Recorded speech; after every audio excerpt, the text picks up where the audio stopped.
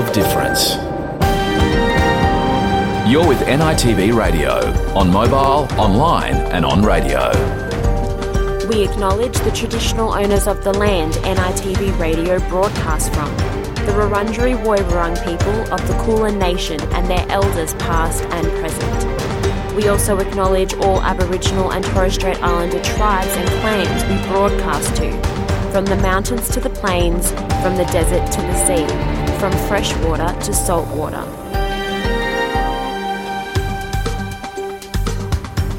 Yaman, welcome to NITV Radio.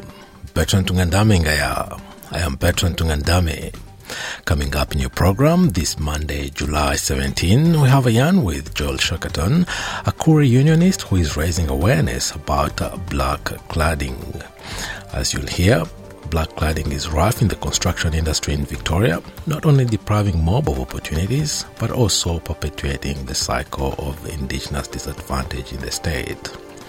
Also on NITV Radio today, we look at the findings of a new report revealing the gap in life expectancy remains despite the fact Australians across the board are living longer these days. Also, health authorities are encouraging all Australians, First Nations people in particular, and the most vulnerable members of the community to get vaccinated for influenza B. The call comes after an increase in hospital admissions and fatalities due to the illness. All these stories and more coming to you after the latest news. And today we are broadcasting from Naarm on the Kulin Nation. Australia Day 1972 saw the first Aboriginal embassy erected outside Parliament. The native title legislation must be amended. And they've walked this land so many times before anybody came. I am sorry.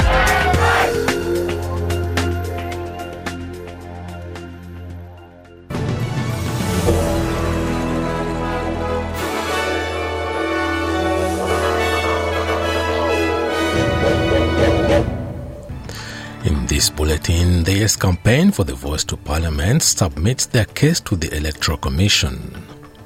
Executives of consultancy firm Deloitte front a Senate committee following the PwC tax leak scandal. And in sport, the Matildas call for gender equality in football as the countdown begins to the FIFA World Cup.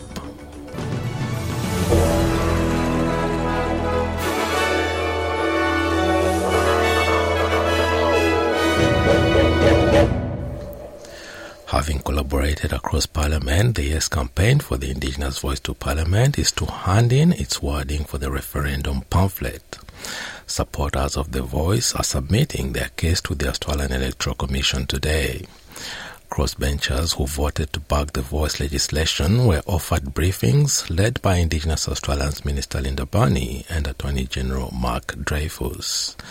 Ms. Burney described the process as collaborative and says it had brought together the best arguments in support of the Voice. Minister for Northern Australia, Madeleine King, says she hopes people will read the document. We've worked with independent members of Parliament and also the Greens. So we've worked across the board to make sure the Yes part of the pamphlet is constructive, collaborative and most of all really positive and passes on information to all Australians. A national centre which will aim to bring the benefits of genomics medicine to First Nations people has been launched in Melbourne. Indigenous Australians typically have a life expectancy of 10 years less than the general population. Lead of the Australian Alliance for Indigenous Genomics says 80% of the gap is due to chronic disease. The centre will be governed by an Indigenous council to ensure all DNA provided is treated with respect. Queensland's biggest celebration of First Nations arts and culture is underway in Cairns. The multi-arts program of events is aimed at inspiring, educating and entertaining art collectors as well as curators and visitors. Moore Island dancers welcomed all to the Cairns Indigenous Art Fair known as KIAF. 50,000 people are expected to view the work of some 600 Aboriginal and Torres Strait Islander artists. Consultancy firm Deloitte has admitted an employee inadvertently breached confidentiality protocols by mishandling government information. Executives of Deloitte Australia have fronted the Senate Finance and Public Administration Committee, answering questions around their work with the government in the wake of the PwC tax leak scandal. The member of the Big Four accounting firm told the committee there was 121 substantiated matters this financial year, which included one case of fraud and one case of misusing government information. Deloitte's Chief Risk Officer, Nessa Pelusi, says the breach occurred when one employee shared confidential government information with another employee without proper authorization. The incident that we referred to in our questions, I noticed, did relate to a breach of our protocols in relation to the handling of government information. So we did identify the matter, and we obviously reported it to the department within 48 hours. And the incident itself related to the protocols that we had in place from one team member working with another team member on the same engagement. Environment and Water Minister Tanya Plibersek says the Labour government is still in a strong position despite a new poll showing support for the Labour Party is at its lowest since the 2022 election. News poll published in the Australian newspaper shows the coalition has failed to benefit from the decline as voters swing to independents and minor parties. Labour's primary vote has fallen 2 points to 36%. Its weakest result since it won office with base support of 32.6%. While the coalition won the Farden by-election over the weekend, support for the party nationally has fallen to 34%. Instead, some voters are supporting the Greens and One Nation Party, both increasing by 1% in the poll. Cabinet Minister Tanya Plibersek told Channel 7 the Labour government is more focused on cost of living relief. Oh, well, polls jump around all the time and we don't take too much notice of them. It's still a very strong position for the government. We're 10 points ahead, two-party preferred. But as I say, our real focus is not the polling. It's actually dealing with the cost of living issues that you're talking about. That's why we've introduced cheaper childcare. It's why we've halved the cost of medicines. It's why we're making it easier to see a doctor bulk bills using just your Medicare card instead of your credit card. It's why we support higher wages. The Royal Commission into Defence and Veterans side is set to resume public hearings today after recent criticism of its investigation.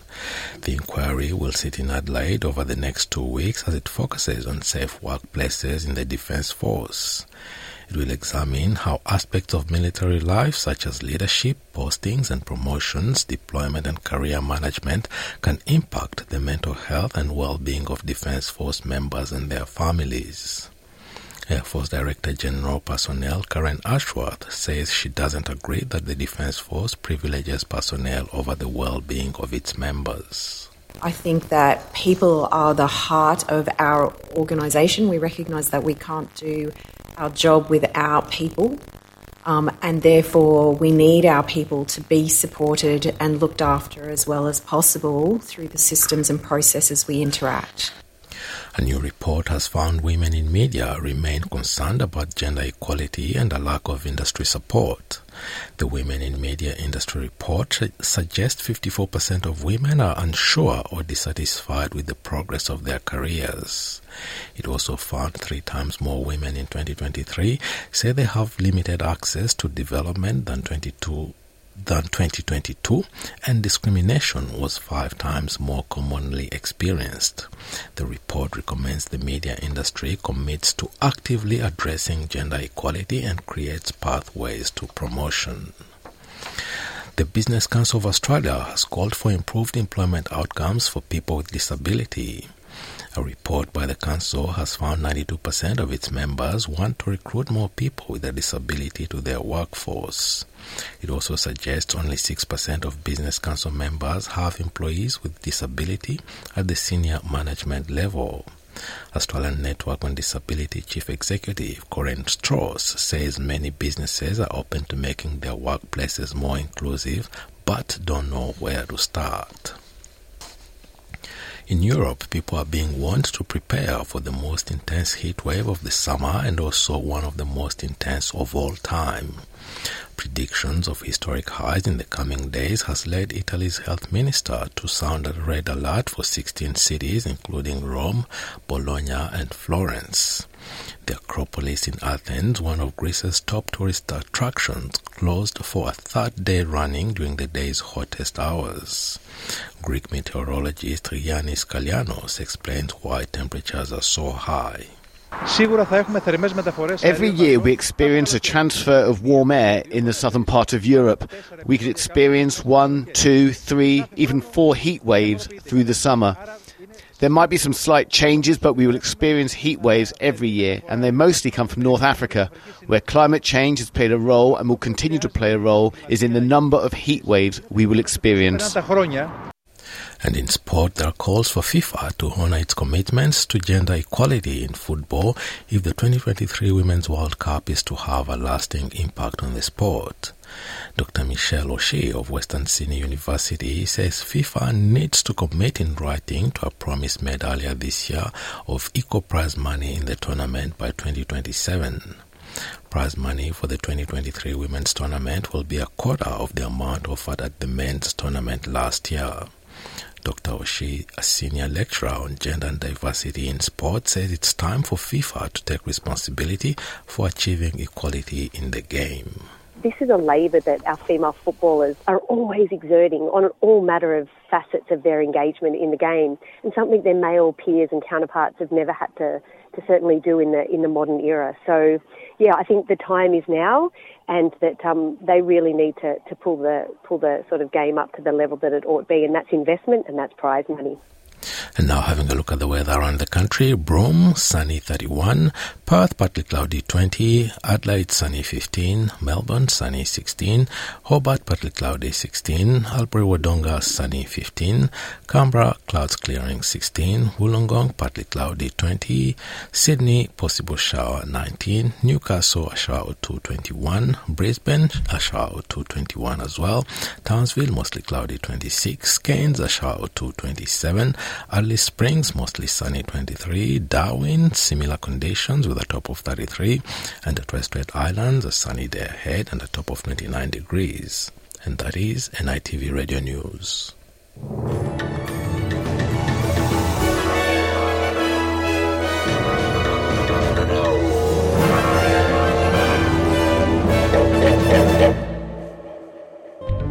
NITV Radio, Monday, Wednesday, Friday at 1 p.m.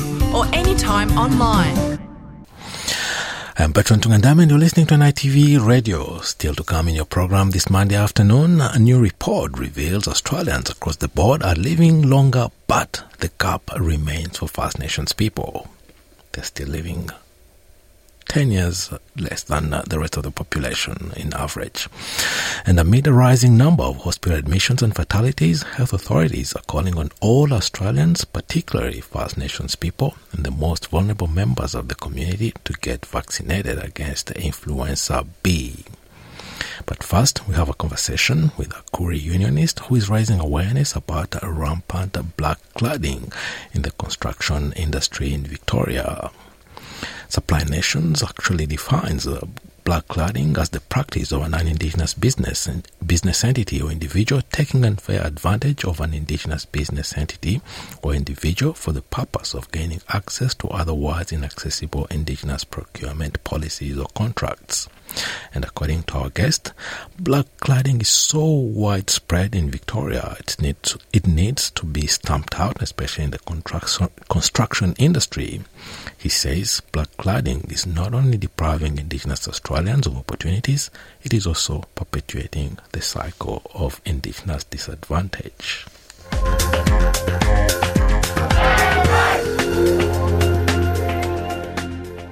I'm joined by Joel Shackleton, CFMEU's Koori organizer, who is raising awareness about a rampant rot known as black cladding in the construction industry in Victoria. Black cladding consists of a non-Indigenous business masquerading as an Indigenous entity in order to claim advantages normally reserved for First Nations businesses. Joel, first, thanks for joining us on NITV Radio today. Thanks, Bertrand. Thanks for having me. Now, as briefly mentioned in my introduction, it appears that blacklighting is rife in the construction industry, especially in Victoria. Can you lay the background of blacklighting for us and the current situation in your industry, in your state, and how it is affecting your people? Yeah, it is. Look, obviously, I'm a Vic boy, a half-proud Goodie Jamara man from southwest Victoria, and I've been in the industry since 2007. There's a massive boom in construction in Melbourne, and every single government job where there's government funding, there needs to be an aspect of Indigenous businesses and Indigenous labour on the ground.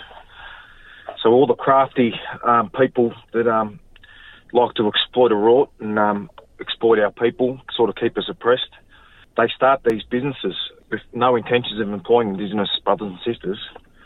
No mob gets a job, and what they do, it's one black owner at the top of the food chain with the rich white fella as the puppet, with pulling all the strings of all the money.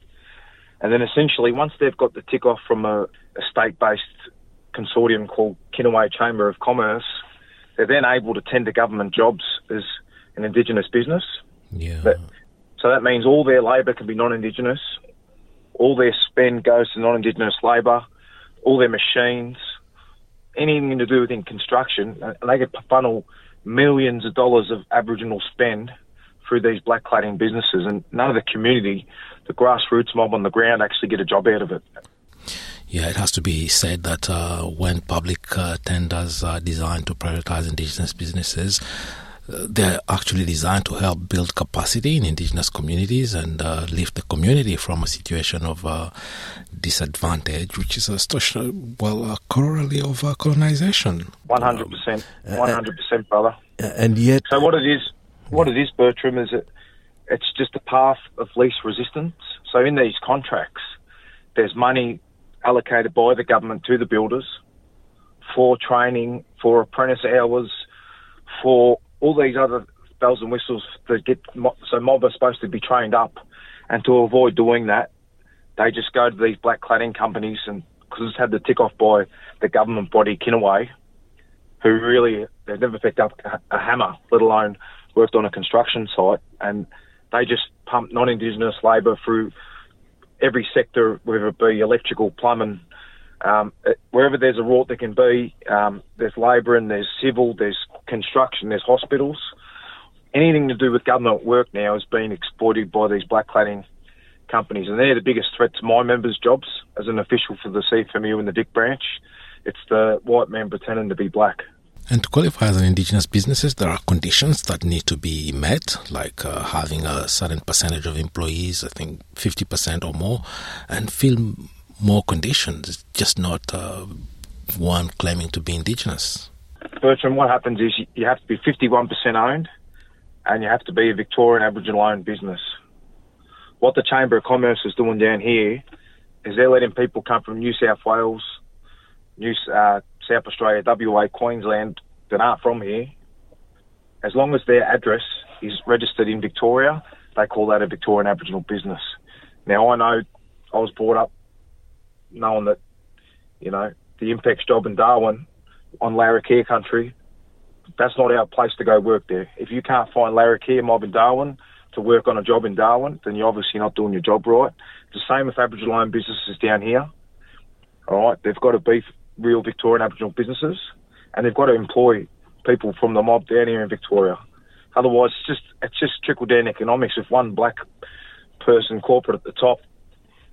I represent the working class blacks on the ground, and none of them are getting a feed, and that's the biggest fraud that I've seen in my time in construction, and it needs to be called out.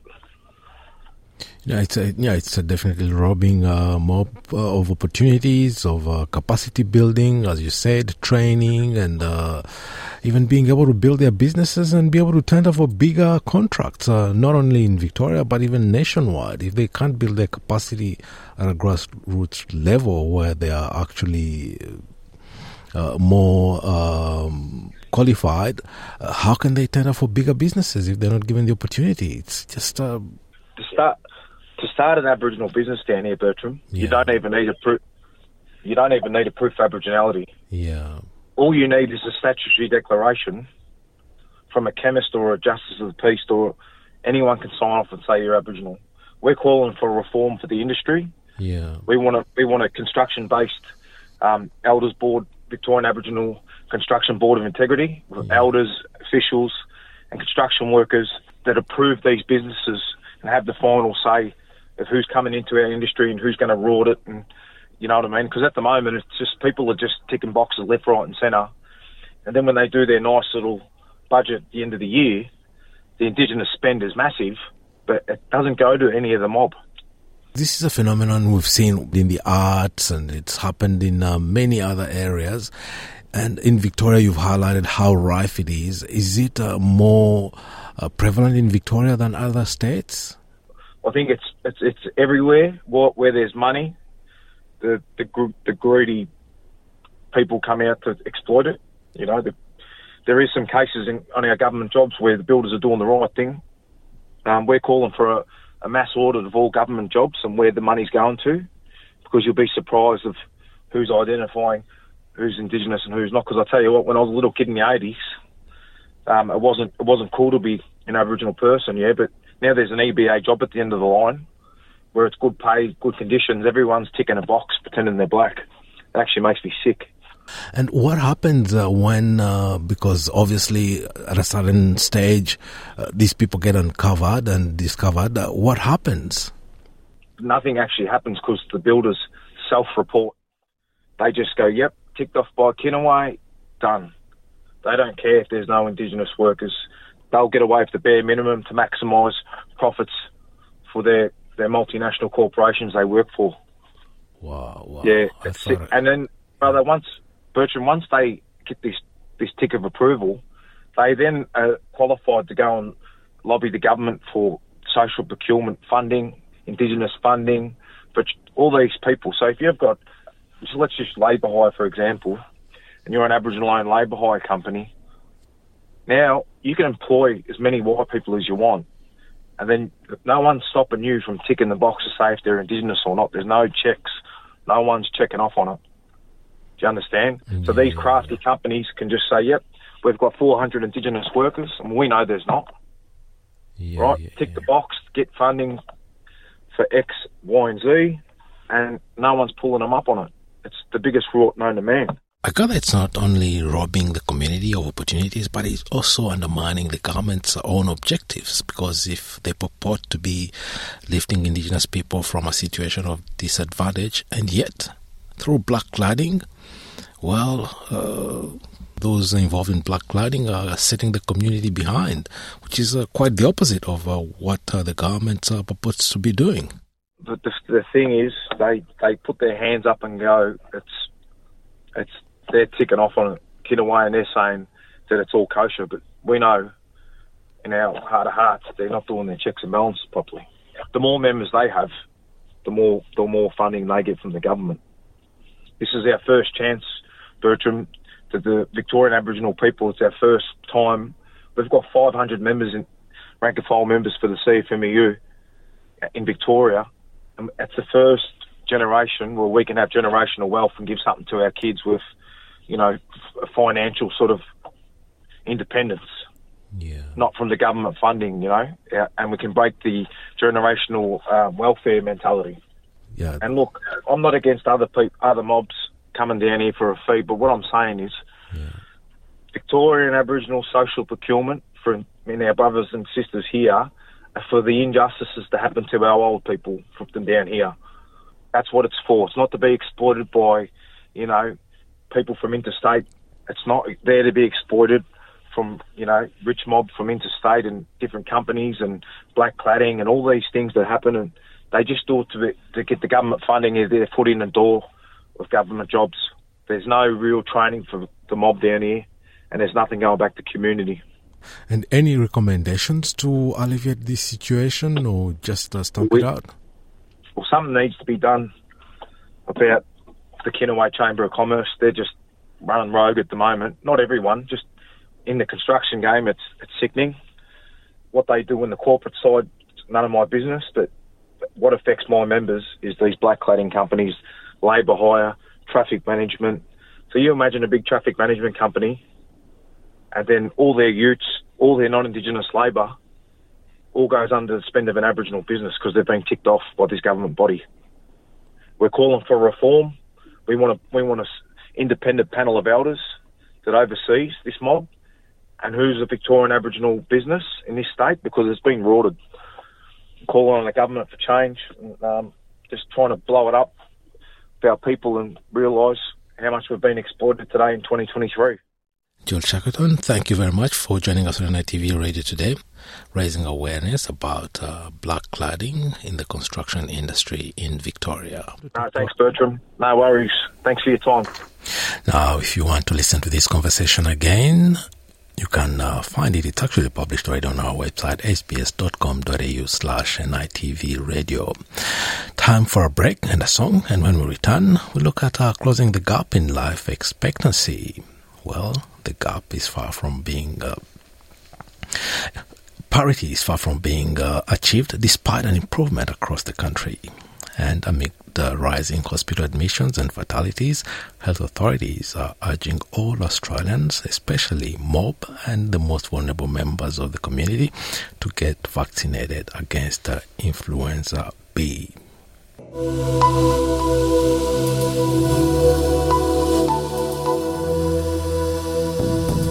Have you heard some of the great podcasts that SBS creates, including ours? You can find them on the SBS audio app and website. Each year, we also invite podcast ideas from the public to commission new podcasts from diverse Australian voices. Do you have a story to tell? If you have an idea for a podcast series that would feel at home on SBS, we want to hear from you. Submit your pitch via our website until July 31. For more information, please visit sbs.com.au/podcastpitch.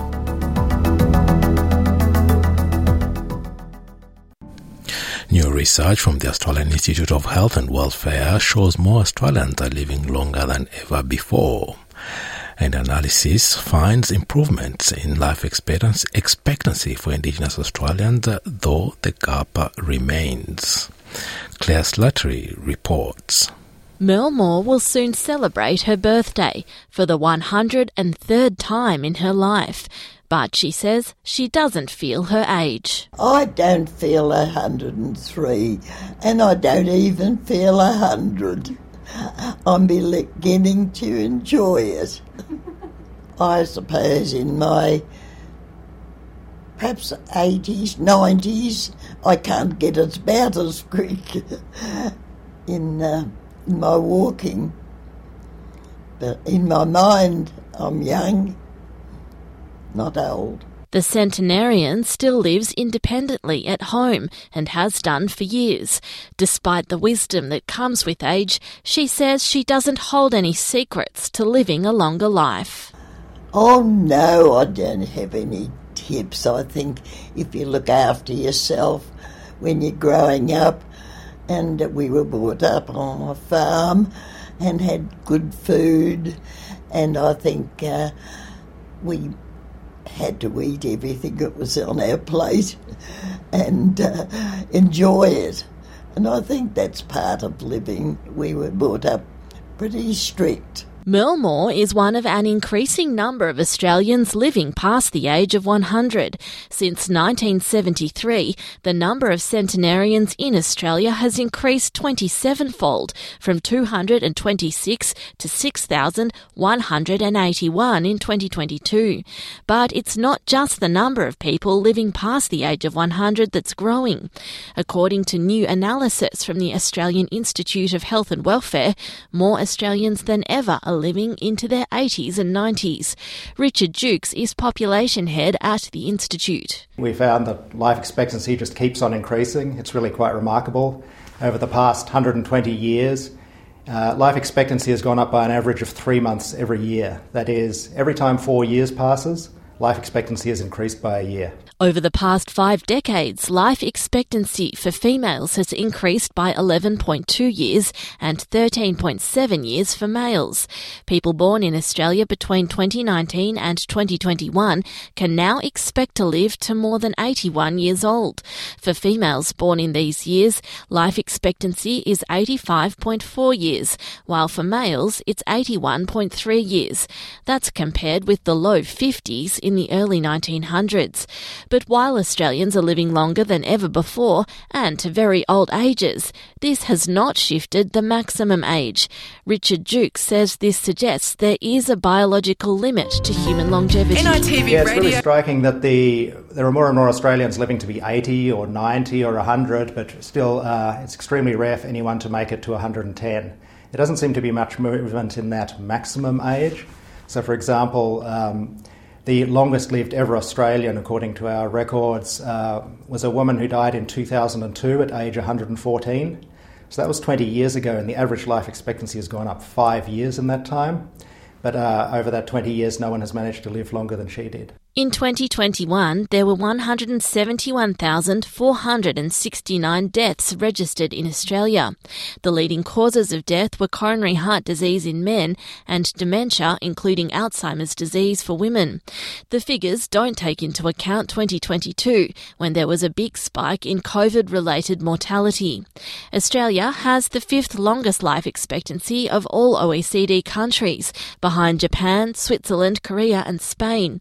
Richard Duke says the figures are a result of major advances in medicine and treatment of diseases, as well as overall living conditions and quality of life. It's just remarkable that we've made such strong improvements in preventing people from dying over such a sustained period.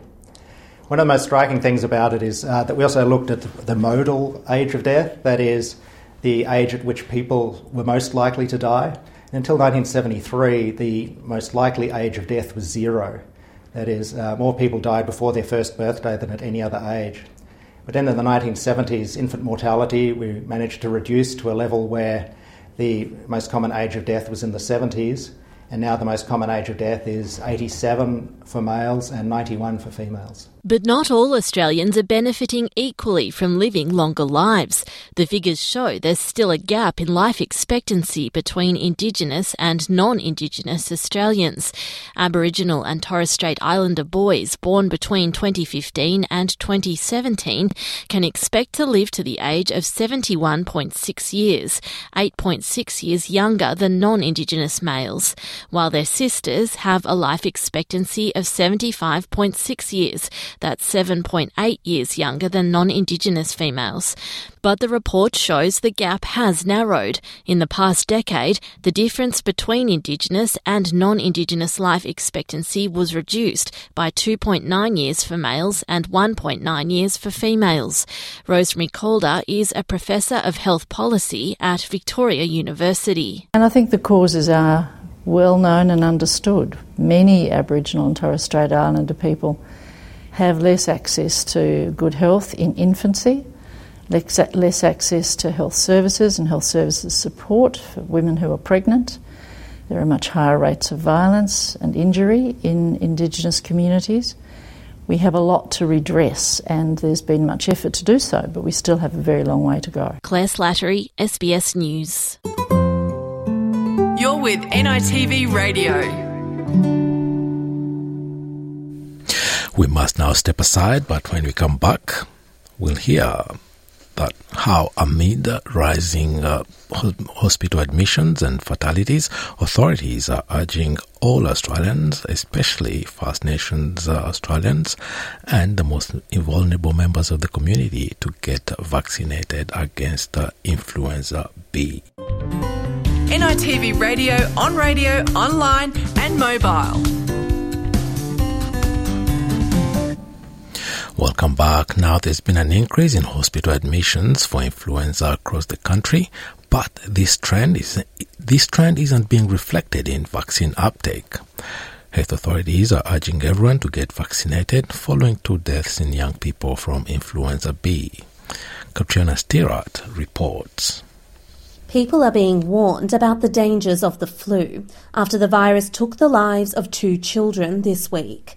A Year 9 student in New South Wales and an 11-year-old in Queensland's Sunshine Coast both died after catching influenza B. While there's been an increase in patients being admitted to hospital for flu-like illnesses, vaccine uptake is on the decline. So what exactly is influenza? Professor Frank Beard is Associate Director at the National Centre for Immunisation Research and Surveillance. Influenza is caused by a virus, and the two main types of it are influenza A and influenza B. High fever, sore throat, blocked nose, aches and pains and tiredness, and it can last for up to a week. There's a lot of other viruses that can cause similar symptoms, but tend not to be as potentially serious as influenza, which can cause complications like pneumonia and inflammation of the heart, inflammation of the nervous system. Dr. Kirsty Short is a virologist at the University of Queensland and explains the difference between the two strands of influenza.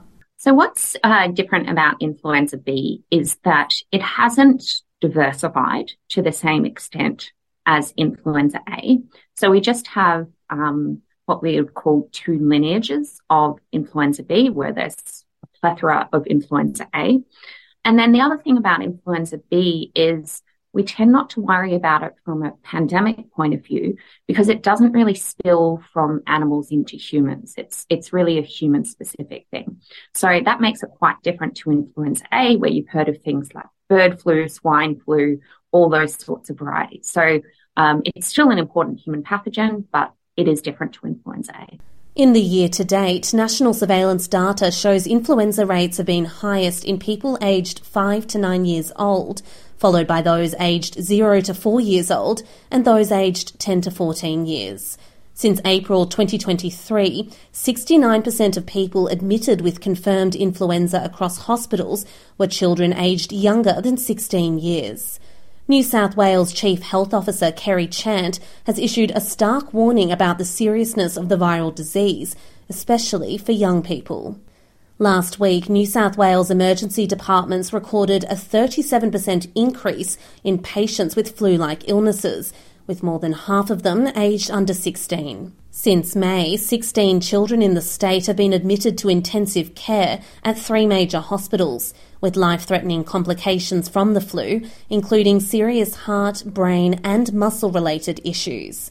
Dr. Chant urged parents to get their children vaccinated before school returns. So what we're actually seeing this year is a significant impact on our 5 to 16-year-olds or our school-aged children.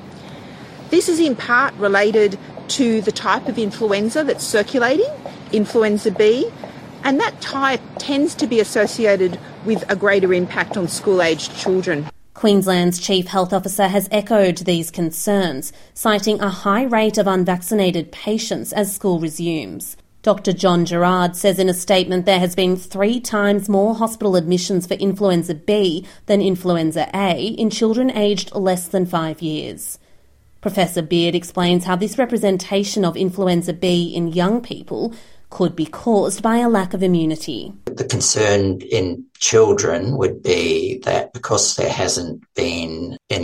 wasn't any influenza B circulating last year and there wasn't any influenza at all in 2020 and 2021, that children are more likely to not have been exposed to influenza B before, as opposed to adults who've had various infections over the years, both A and B, and also vaccination, which can contribute to immunity as well. Professor Beard says influenza should be treated as the serious and life-threatening disease it can be. Influenza can still cause severe disease and death in healthy adults, healthy children, so which is why we recommend that people get vaccinated every year, because influenza is a potentially lethal infection.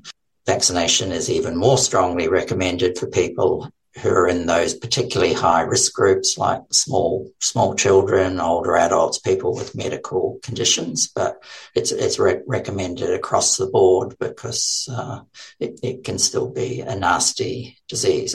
So why is there a hesitancy to get the jab? Nearly 2 million less Australians have received an influenza vaccination this year compared to the same March to July period last year. According to the Australian Immunisation Register, 8.5 million Australians received the influenza shot in the period from the beginning of March to the 9th of July this year. That's compared to the more than 10 million Australians who received the vaccine over the same period last year. Dr. Short says vaccine fatigue could be one of the reasons behind this decline. What these cases highlight to us is really the importance of vaccination. And it's very difficult because I think people very much have vaccine fatigue. We've gone through a lot over the past few years and, been asked to get a lot of vaccinations and a lot of boosters. And maybe the flu doesn't feel like such a threat. But it is really important to get vaccinated every year because the vaccine gets updated annually. She says this is particularly important for very young children aged under 5, elderly people and those who are immunocompromised. It's really strongly recommended for certain individuals who have underlying health situations to get vaccinated, and in fact, for certain subgroups, the vaccine is freely available. So it is really one of those important things that if you are, for example, even say living with diabetes, where you might not consider yourself immunocompromised, that you do prioritise flu vaccination. The influenza vaccine is freely available for those aged between 6 months and 5 years for people with various underlying health conditions, pregnant women, Aboriginal and Torres Strait Islander people, and those aged 65 and over. Katrina Stirrett, SBS News. NITV Radio. Share our stories on Facebook. And that was Don't You Worry by Electric Fields. And that's all from us this Monday afternoon. NITV Radio will be back on Wednesday, and the program will be brought to you by our executive producer, Luana Grant. I am Bertrand Tungandame, thanking you for your company this Monday afternoon. Till next time, bye for now. Yalu.